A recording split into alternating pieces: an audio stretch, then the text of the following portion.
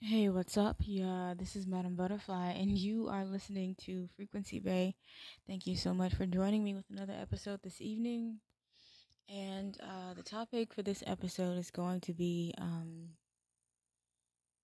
horror movies and cinema and the psychology surrounding all of it. So what I have here today is a an interview, and then followed with the interview will be a TED Talk in relationship to that topic. So first, we have an interview here that looks like it took place at a conference and/or institute, um,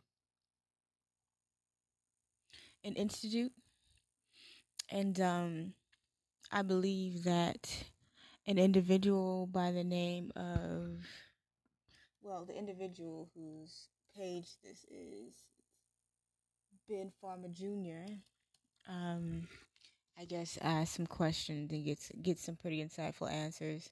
This will be the first time that I'll be watching either of these videos, so yeah, I think it'll be a good discussion. So I will go ahead and drop right in here, get right into it.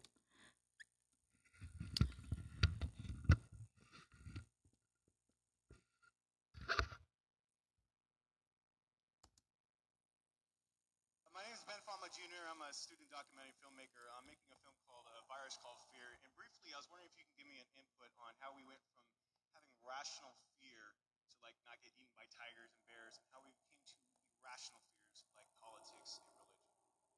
Okay, that's a very interesting thought.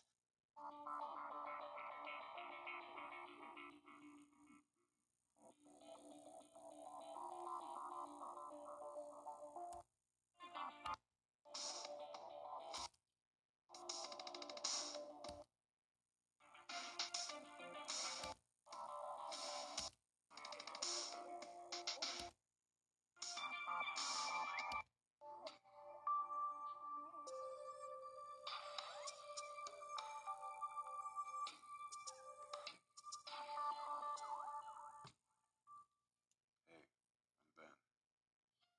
I got less than 20 minutes to talk about a program that has taken thousands of years to try to understand, that has taken the most of my adult life to understand, and it continues to spread through our system. Few of us actually ask, what is fear? A lot of Oh wait, I think I know what this is. This is a documentary. This was an interview, but it's actually a documentary. I apologize. Never mind.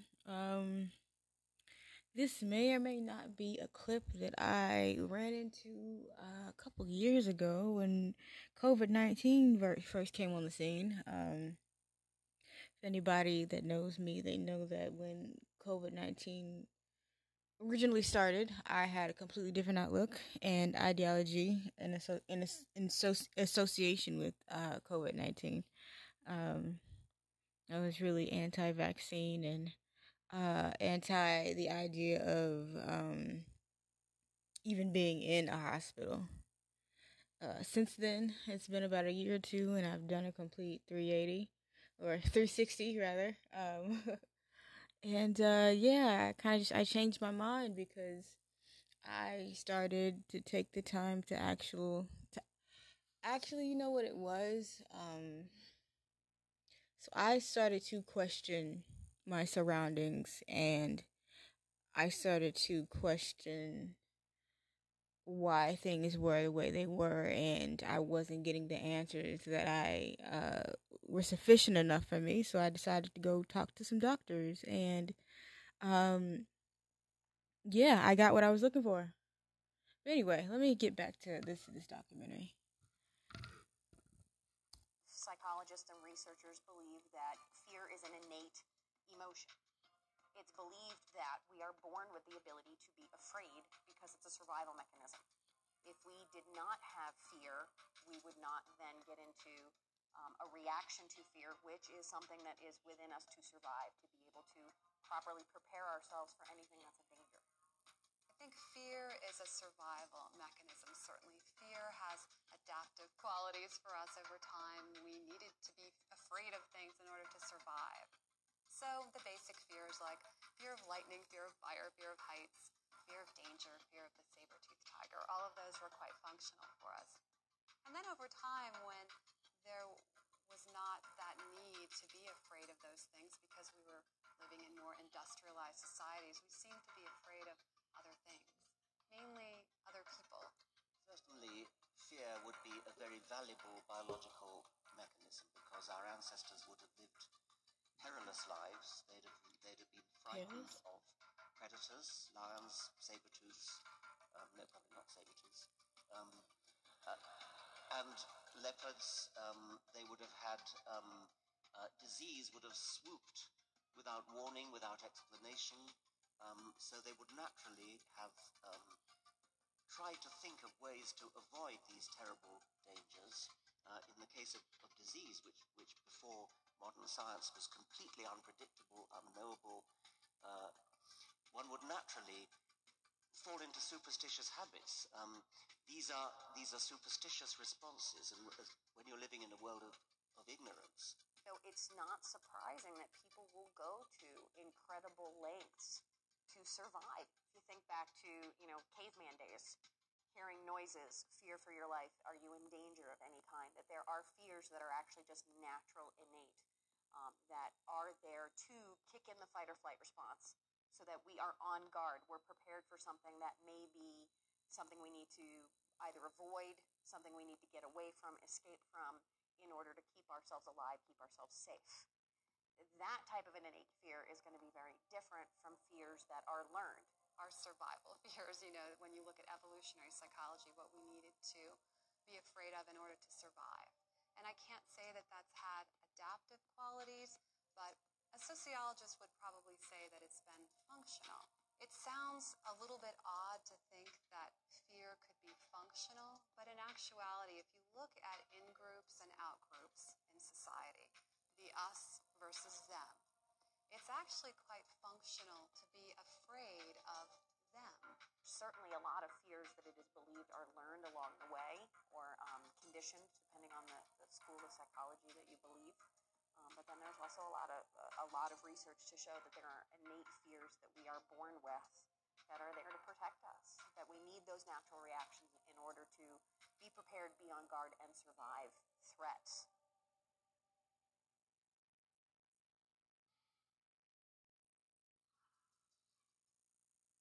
Watson wanted to look at, could someone learn to be afraid of something?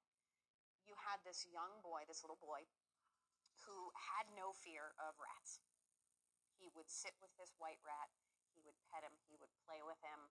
There was no indication that there was any issue whatsoever. And Watson set out to create a situation where little Albert would grow to be afraid of the rat. So what he started to do was associated every time Albert went to reach for the rat, a very loud noise, so loud that it would make little Albert jump. And he kept, any time little Albert went to touch the rat, let the rat sit in his lap, for example, any kind of contact whatsoever, little Albert would hear this loud noise. And it got to the point where little Albert became afraid to go anywhere near the rat because at that point, the virtually automatic reaction that he had learned was associating the loud, scary sound with interacting with the rat.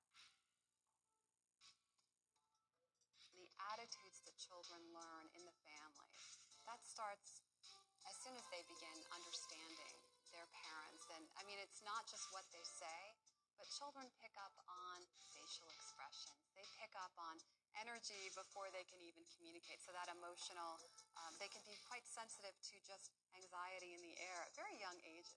You grow up in a household that is unsafe, where you feel it's not stable, not constant, not consistent. You are definitely prone to see the world as a more fearful place. If there's a lot of volatility, it goes back to another theory, Erik Erikson's theory. It's a lifelong developmental theory, but the very first psychosocial crisis is trust versus mistrust. And he theorized that it happens in the first year of life. And if you don't gain the sense of trust in your world, when you're hungry, someone's going to be there. When you're crying, someone's going to comfort you. Then mistrust. And what that means is that that's the lens through which you're going to view your world.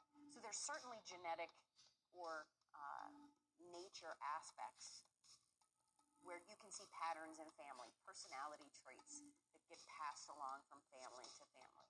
If you are born into a family where you see, for example, your father beating your mother, a logical part of you knows that that's not okay. So even though you know it's not okay, this is what you have learned by observation. Getting back to behavioral psychology, this is what you've learned by observation is the way I deal with my anger. And the hard part for a lot of people is, when are you taught something else?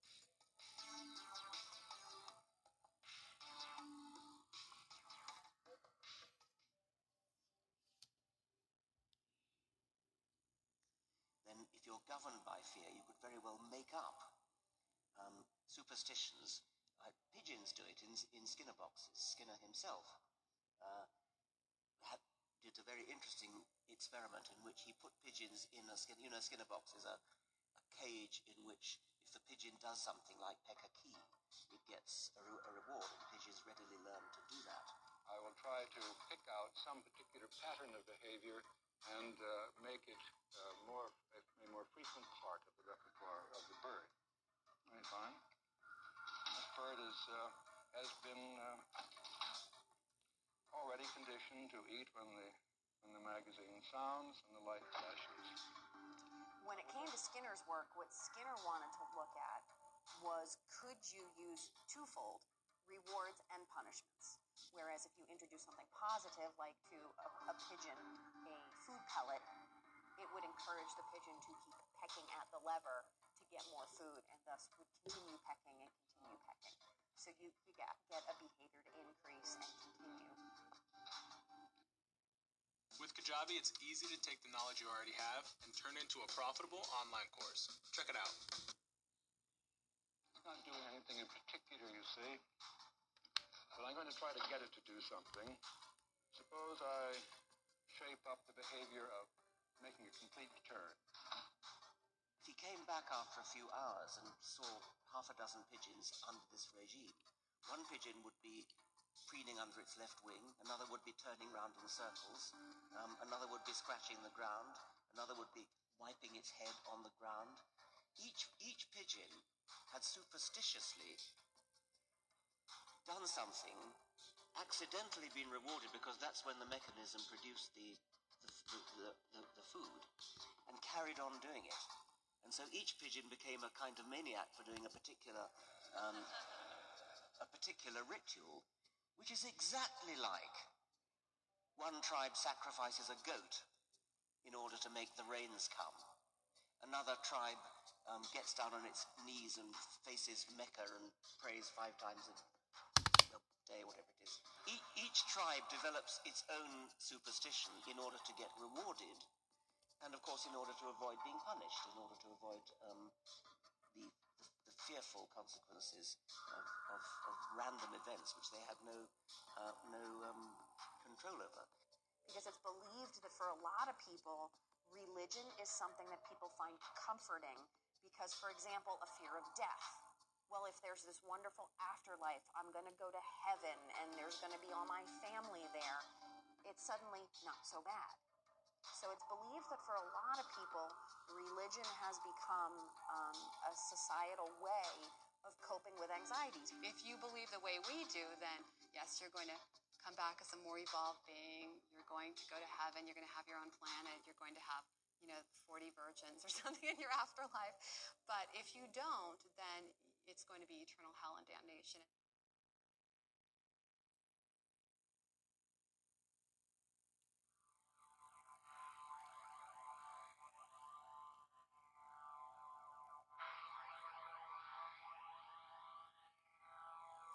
If it's something that our brain tells us is a true threat, at that point then the hypothalamus, the amygdala both kick in. The amygdala actually triggers the hypothalamus. Chemical reactions, adrenaline, cortisol are all released in the brain that then actually release an automatic physiological response that includes things like your heart rate picking up, your breathing capacity. Blood actually rushes from your digestive tract out to your external limbs to get your muscles ready. Your senses actually increase and become more aware, such as hearing, such as your vision. And at that point, you are ready to either fight or flight. Do I need to prepare myself for something that I need to respond to, or do I need to take off? When people are afraid, it can override their cognitive abilities. And so they're not really thinking through things. They're reacting in an emotional place, a fear-based place, that amygdala place. And so their fear can be quelled somewhat by listening to someone who will say, this is the solution. This is what we all need to do. It's strange now that what the media does is play up those fears of danger, something happening to me or someone I love. And those fears are really played up in the media through the sensationalized stories that will lead the newscast. The point is that the news media preferentially feeds us negative stories because that's what our minds pay attention to. And there's a very good reason for that. Every second of every day, our senses bring in way too much data that we can possibly process in our brains.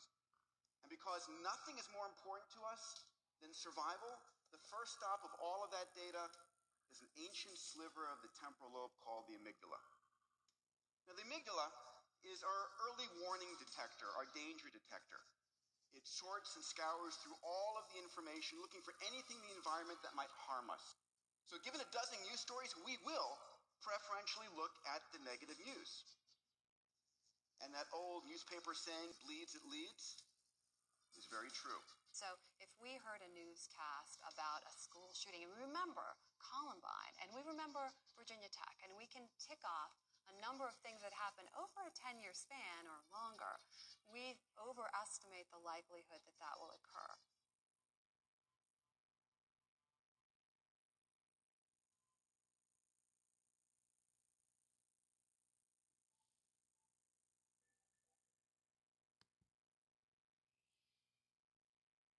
And so children at a very early age start picking up on their own parents' biases. And that's where you start seeing, oh, that group's not okay. We can talk about that through the lens of in-groups and out-groups as well. Through middle school on into high school, there are cliques, of course. And when you're not a member of the clique, your clique is your in-group. The rival cliques or anyone that you're not a part of, they're going to be the out-group. When we look at bullying, it's not always just physical bullying. It's the emotional torments and the teasing. And often that can have a longer impact on an adult, not only the adolescent, but it can go on way into adulthood, the impact of being ostracized and being left out. And there is a fear for many people of not belonging, and it can be traced back to that. And for people with a very strong fear in that sense, they'll do all kinds of things in order to belong. You could have someone with a fear of rejection where legitimately it does seem irrational, but maybe there's one person, their father along the way, who nothing was good enough and rejected them. It's amazing how one experience can plant the seeds for a fear to continue.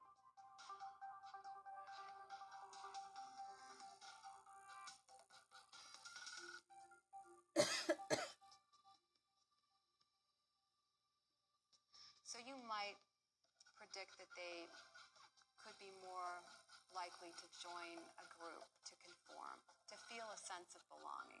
In a weird way, it gives them a sense of meaning. They feel a sense of meaning in belonging and hating this other group and fearing this other group.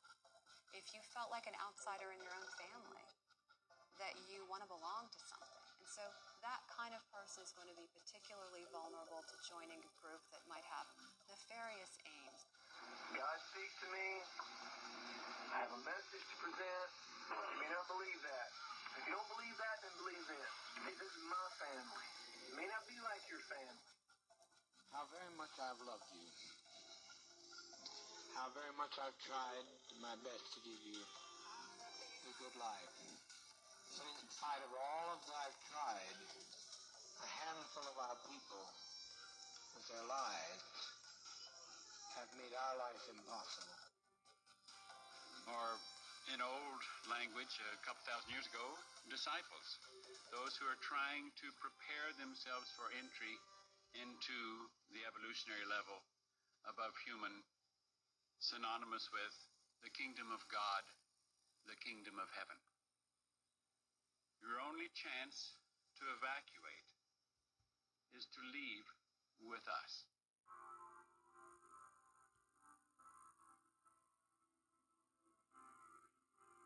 Nowadays, increasingly, we understand where danger comes from. We know where disease comes from. We don't know exactly, but approximately. We know how to control our world to an increasing extent. I think an antivirus program for helping people to overcome their fears and think critically is simply awareness. So much like you have an antivirus program on your computer, it detects threats. And I think there's no way around a person just growing in their awareness, becoming more aware of their stereotypical thinking. And that's often a way that behaviors such as fears get unlearned. You got to substitute. They have to be taught another way. Until we're given something else to substitute it, we're going to do the thing we know how to do.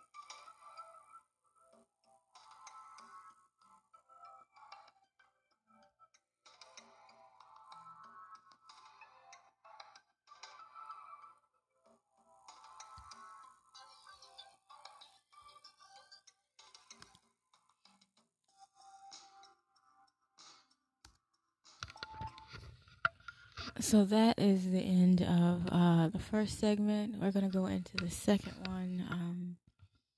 The second one is a TED Talk.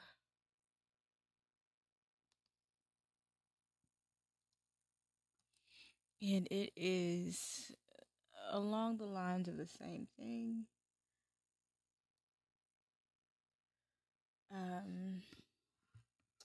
What horror films teach us about ourselves and being human beings. I thought this topic was something that was pretty interesting, and this is about 21 minutes long, so People with ADHD shouldn't be too long. Let's see here. Horror films are a heck of a lot more profound than you think. They actually help us appreciate ourselves and each other. The trick? They play with your brain, literally.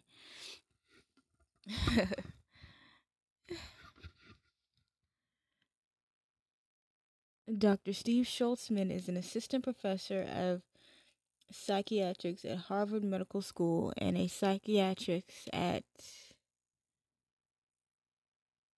Massachusetts General Hospital. He majored in English and biology at Stanford University, and after teaching high school, English and science, attended Dartmouth and Brown University Medical School.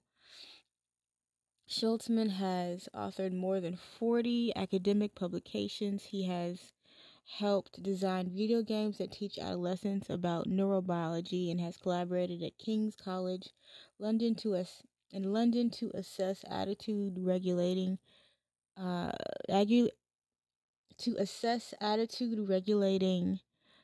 psychiatrics among medical educators and curriculum. He teaches the subject at Harvard and is the author of The Zombie Autospecies. Additionally, Schultzman blogs for the Huffington Post and Psychology Today and has written articles for the New York Times, Sunday Magazine, Psychology Today, the Southwest Airline Magazine, NBC.com, CNN.com, ABC.com, and Newsweek and The Guardian, which is pretty good. One writer to another.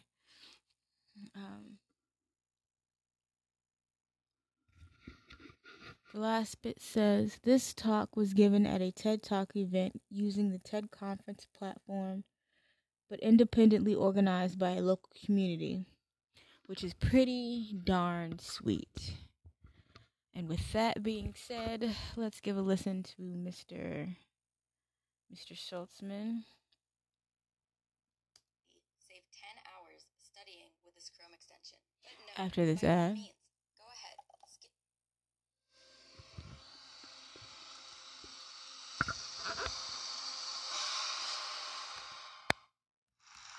Wow.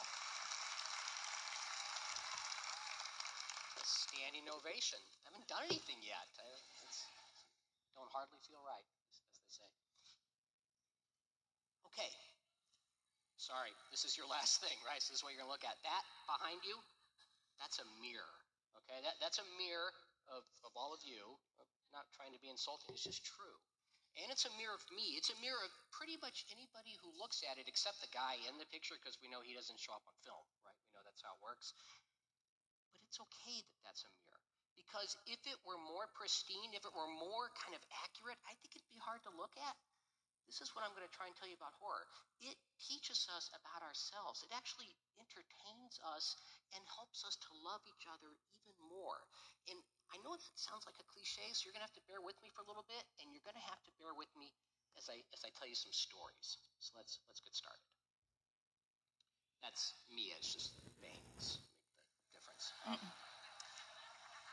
When I was 11 years old with bangs, I saw a vampire. I did. He was someone's brother, this vampire, and he was hovering outside the second-story window through which he was trying to gain access, and his nails, they'd grown unnaturally long throughout the night.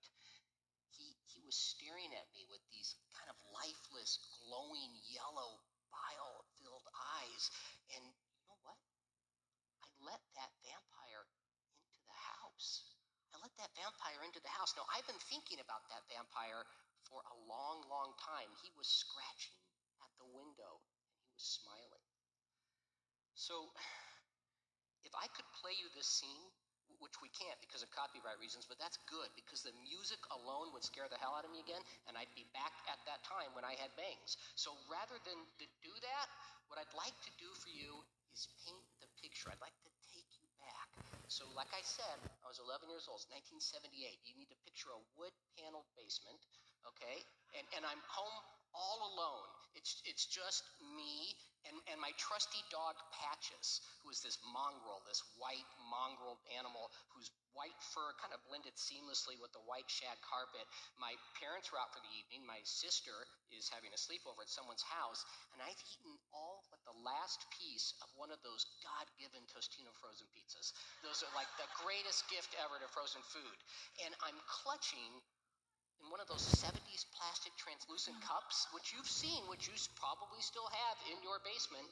I'm clutching a glass of Dr. Pepper, and there's a vampire at the window. So I tell you what, you know what I did? I got up and I ran up the stairs and I turned on every light in the house. Every light went on, and I didn't care that I had little bits of pizza crumbs stuck to my flannel shirt, and I didn't care that my dog was running after me going, "What's going on, Steve? What's all the fuss?" I didn't care that I was pretty sure I had knocked over that Dr. Pepper thing down below. None of that mattered to me. What mattered was that there was a vampire at the window in the basement. So I had to do something. I had to take action. My dad was a doctor, so I went into the bathroom and I found all these tongue depressors, and then I found these rubber bands, and I made them into crosses. I made like 12 crosses out of rubber bands. I did this. But you know what the funniest part of all this is? I'm Jewish. I'd never made a cross in my life, you know? But I knew the rules. There was a vampire in the basement, and I wasn't taking any chances. So that vampire, those of you may have recognized him, that was from the made-for-TV movie Salem's Lot. That was on network television. I don't know how they got that one passed. Network television. If you talk to people from my generation and you say, what was the scariest movie you've ever seen? They'll go through the canon. They'll say the Amityville Horror, The Exorcist, The Omen. And then you say, did you ever see Salem's Lot?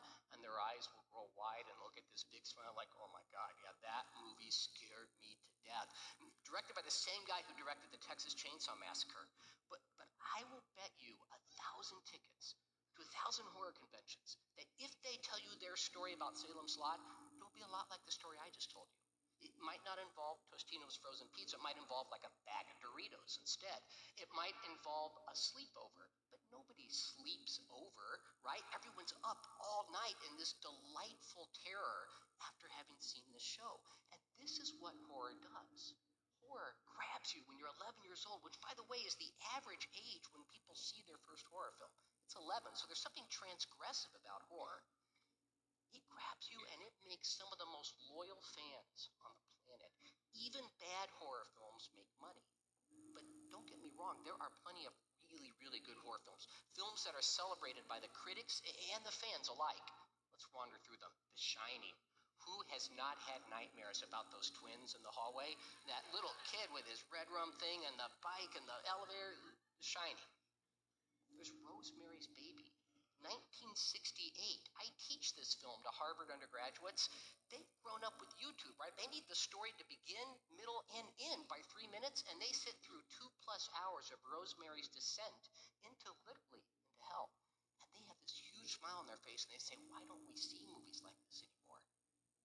There's It Follows, a movie that came out very recently. If you want to see a terrifying depiction of what it means to come of age in this society, this is your movie. There's this one, which we're going to come back to, Nightmare on Elm Street. A generation of people grew up on this movie, including me. And there's Dawn of the Frickin' Dead. If you see one zombie film, this is the one you want to see. 1978, this movie's made. What did Romero show us with this movie? He showed us that you don't need a contagion or radiation or the rage virus to become a zombie. What you need is a shopping mall. That's it. That's what makes the change. These are the movies that I love. I am a horror fan. I have always loved horror. These movies scare me to death, but I will go back again and again with a big smile on my face, and I'll come out with an even bigger smile on my face. But there's a bit of a problem for me here, because you know what? I'm also a child psychiatrist. I mean, I have a bona fide MD, and I take care of children for a living. And not just the kids I'm raising, but the kids whose parents actually pay me, to see them. If you bring your kid to see a doctor, you do what everybody does nowadays. You Google their name, right? And in addition to being a child psychiatrist, I've written horror novels. I've written a couple of novels. I've written horror short stories. I've been involved in horror movies and video games. We even have a project right now where we're using virtual reality to create a wrap-around horror experience. So if you Google me and you say, this is the person I'm going to take my child to help, you might get that image, okay? That's actually an image from one of the books I wrote. And you know what happens? The kids, they say, yeah, it's a guy I want to see. But the parents, they don't do that. The parents say, I don't know. So if you're a child psychiatrist and you like horror, that Harvard name can only get you so far, okay? But I think because I'm a psychiatrist, I'm not so bothered by this. I'm actually sort of fascinated by my love of the macabre. I'm wondering, what is it about horror that we find so attractive, that those of us who are fans find so illuminating? How does horror teach us about ourselves? Is there something sneakily provocative about it? Why, when I was 13 years old, still with bangs, did my grandma Bobby give me that book? My sweet grandma Bobby for Hanukkah gives me this book. I asked for this book. That's why. I wanted to learn about this genre that I was so fascinated by. Is there something kind of sneakily profound buried in all the gore? I'm going to say yes. That's the case I'm going to make for you today. I'm going to say that horror makes us ask questions that we are very uncomfortable asking in any other setting, except in the campy displacement that horror affords. And because of that, we can get to know ourselves better. We can tolerate our foibles better, and we can learn to love each other better. So let me give you some examples. I told you we're going to come back to this guy. That's Freddy Krueger from Nightmare on Elm Street. So I apologize for the spoiler alerts here. If you haven't seen this movie, and most people have seen this movie many times, or they're never going to see this movie. There's not a lot in between on that one. But if you haven't seen it, I'm going to spoil a little bit of it. Freddy is a demon. Okay, now those claws he has, those are like razor blades that he's fastened to these gloves, and he haunts teenagers in their dreams. So he gets into their dreams, and these kids go to sleep, and he slashes them in their dreams, and then they wake up, and they're still bleeding. In fact, if he catches you in your dream, you could bleed to death in real life. So what do the teenagers do? They refuse to go to sleep. Does that sound familiar to anybody? So the teenagers refuse to go to sleep in this town. And Freddy is a monster. He's a demon. And you hate Freddy for most of the movie. But around 3/4 into the movie, you learn Freddy's backstory. Freddy wasn't always a demon. Freddy was once a human being. He was a living, breathing soul, just like you and me. And he committed unthinkable acts in the very town that he now haunts. And he got caught and he got tried, but he's released on a technicality. That's the words in the movie. So the town folk, before their kids are grown up, they take justice into their own hands and they capture Freddy. And rather than giving him back to the authorities, they burn him alive. That's why his face looks like this. You don't see any of this in the movie. That's all the backstory. So now you got a problem. I mean, Freddy's a monster. He's got to go. He's killing children in their dreams, children who they weren't even part of this mob justice thing, right? They're not responsible. And nevertheless, no one deserves to be burned alive. Everybody who went to that movie believed in due process. Everybody in the movie believes in due process. The whole movie's about due process, believe it or not. And yet, Freddy gets burned alive. So even if you don't believe in due process, does somebody really deserve that kind of ending? And before you know it, just like that, this trifling film, this throwaway, this thing that you rented probably because that face caught your attention, now you're thrust into this really interesting discussion of the ragged world of mob justice. And we can ask those questions much more easily in a horror film. I told you that that vampire was a brother, and I told you that we let that vampire into the house. So another spoiler alert here, I got to tell you a little bit about Salem's Lot. Two brothers on their way home, sun's going down. They know they're not supposed to get home after sun goes down, and they know they're going to be late.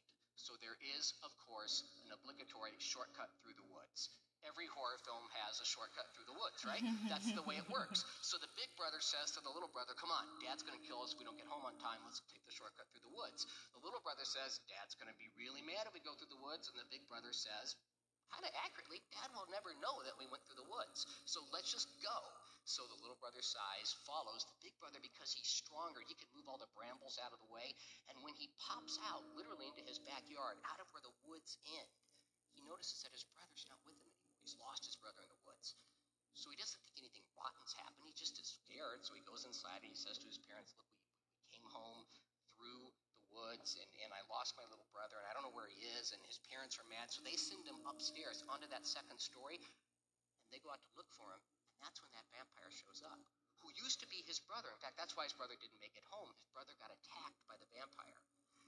When I was watching this movie, I wasn't thinking, don't let him in. I was thinking, he will definitely let him in because it's his brother, okay? And that blood bond of brotherhood transcends the fact that his brother is now a vampire. Now, this may seem really silly and trite to you, except take away the word vampire and insert something new. I will not let my brother at the dinner table because he is a criminal. Or I will not let my brother at the dinner table because he's an addict. Or I won't have dinner with my brother because he didn't vote for the same guy I voted for.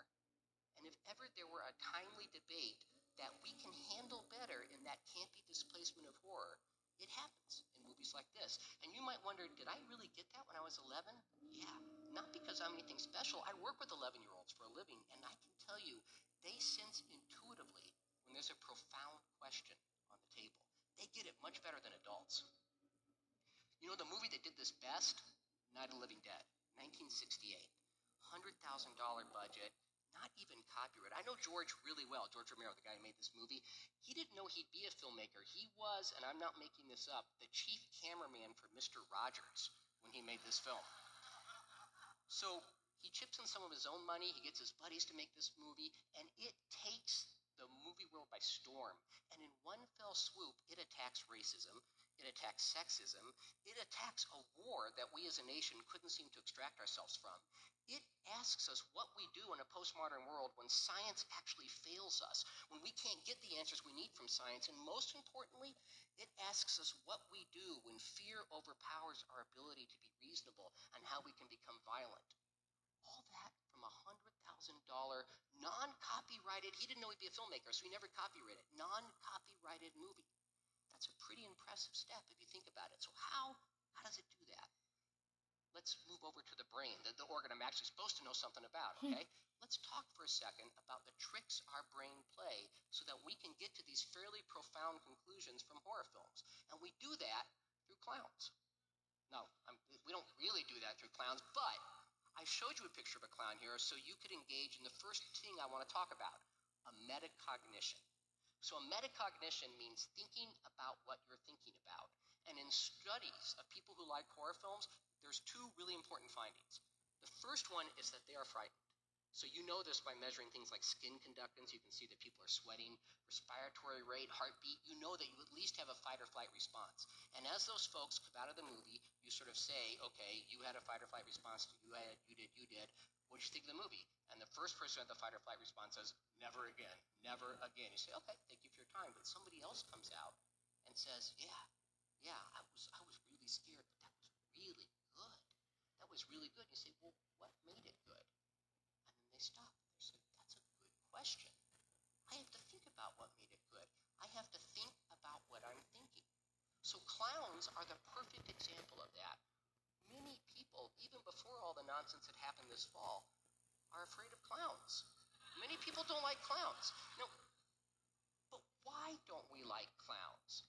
That's a metacognitive exercise. So let's just do a little experiment here, a little thought experiment. A clown at the circus, or at a birthday party, or at a rodeo, that's okay, right? I mean, you might not like clowns, but you understand that's where he belongs. But a clown in your backyard, holding a meat cleaver at 11:30 at night and staring, that's not right, right? That's a moment that doesn't fit the pattern. That's a metacognitive moment where you're saying, I know where clowns belong, and it's not there, okay? That actually has to do with the second concept I want to talk about, and that's the concept of pattern recognition. You recognize the pattern of where a clown ought to be. So, another example. That's a pug. Everybody does that when I show that photo. Oh. So if you ask a 2-year-old, what is that? She'll say, that's a doggy. And you'll say, why is that a doggy? And she cocks her head kind of funny, like you're out of your mind, and she says, because it looks like a doggy. And if you say, well, how is a doggy different from a kitty? She's not going to say, well, kitties have retractable claws and those funky pupils. She'll just say, kitties look like kitties and doggies look like doggies, and can I go now? And you know what? She's right. She recognizes the pattern of a doggy. Pattern recognition sets in at a very young age. It's an adaptive response. It allows us to see when things are just slightly off and to take guard, to be aware, to know that things just aren't quite right. So we're going to do a little experiment with this very cute pug. Now, don't worry, I'm not going to hurt him, I promise. We're just going to tweak this pug just a little bit. There. Okay? Now, you all laughed, right? You laughed because you recognized, before you understood why, the patterns here. Those are cat eyes on a pug. And you didn't say, I am laughing because those are kitty cat eyes on a pug's face. Your brain registered it as not quite fitting in, even before you knew why. You had to kick it north to that prefrontal cortex we heard about earlier in order for it to make sense. But you know what happens then? When we have that cognitive dissonance of two patterns that get shoved together and we feel a little bit frightened and we step away, you wonder, is that the source of prejudice? Is that the source of racism? Something that looks really similar to you but it's a little bit different? Is that our neurobiological substrate for one of the worst things we can do as humans? These are the questions that horror can ask in ways that we cannot ask directly. We're a very funny species. We don't like difficult questions unless somebody poses it in displacement. And horror films give us that opportunity. It's a very subtle thing, horror. You might not know that. Horror is subtle, except when it's not. You guys remember this film? My goodness. This movie, that's Alien. That's Ridley Scott's Alien. The tagline for this movie is, in space, nobody can hear you scream. I tell you what, when I watched this movie, people heard me scream. Like, the whole neighborhood heard me scream. Everybody up and down. When that thing busted out of that guy's gut, it was like, to quote the sequel to Aliens, it was game over, man. Game over. Bill Paxton just passed away. God rest his soul. But I don't remember being terrified. I remember laughing as I was screaming game over. And I remember laughing with my buddies because I didn't see Alien in the theater. I rented it. I was 17 years old then. My parents were not home. You guys are going to think I grew up with no one watching me ever. It was my parents weren't home. My sister wasn't there. I had all my friends over, and Mom, Dad, who are in the audience tonight, forgive me, we had procured some 3.2% alcohol beer, which was legal at the time in Kansas if you were 18. And in that funky kind of logic that adolescents like to engage in, I was not 18, but I figured because I had friends who were 18, were in the same class, I could drink of this beer. So we watched this movie and laughed and screamed in delight, and this is what horror does for you. It doesn't make you drink. That's not what I'm saying. It creates community. It creates connection, and that's the third part. It makes you think, it makes you recognize patterns, but it brings us together, and that's like gold to our social brains. We're wired to connect with each other, and we need ways to do that. Have you ever been to a horror film in the theater? Because if you haven't, you should. They play so much better in the theater, and it's the only movie setting where it is not only permissible, it is expected to yell, to scream, to say, I can't watch, to shout instructions to the guy on the screen, to say, what are you doing? Don't split up. And if you do split up, there's this dark, creepy tunnel that you just discovered. Don't go down there. And if you do go down there, why in God's name are you taking a match and not the flashlight that you had in your truck? This is what happens in horror. That happened in The Conjuring, if anybody saw it. That very scene, and everybody in the theater starts laughing. We love that moment. We know that the filmmaker loved the idea of the match and couldn't give it up. That connection. Horror is so derivative that you see every horror film and every other horror film, and you feel immediately like you're part of the club. Look, horror is a mirror, okay? It's a distorted mirror by definition. It's not what we think we're seeing when we look in it. But if it were super pristine, I don't think we could tolerate it because we got some ugly sides to us. But if we move it into displacement, we can ask some pretty provocative questions about ourselves, and we can answer them, learn to tolerate our vulnerabilities, our foibles, actually even learn to love ourselves more. That mirror can be a present to us. So go out and see the next horror film. Thanks for coming. That was incredible. That was really, really profound and incredible. I got a lot out of that.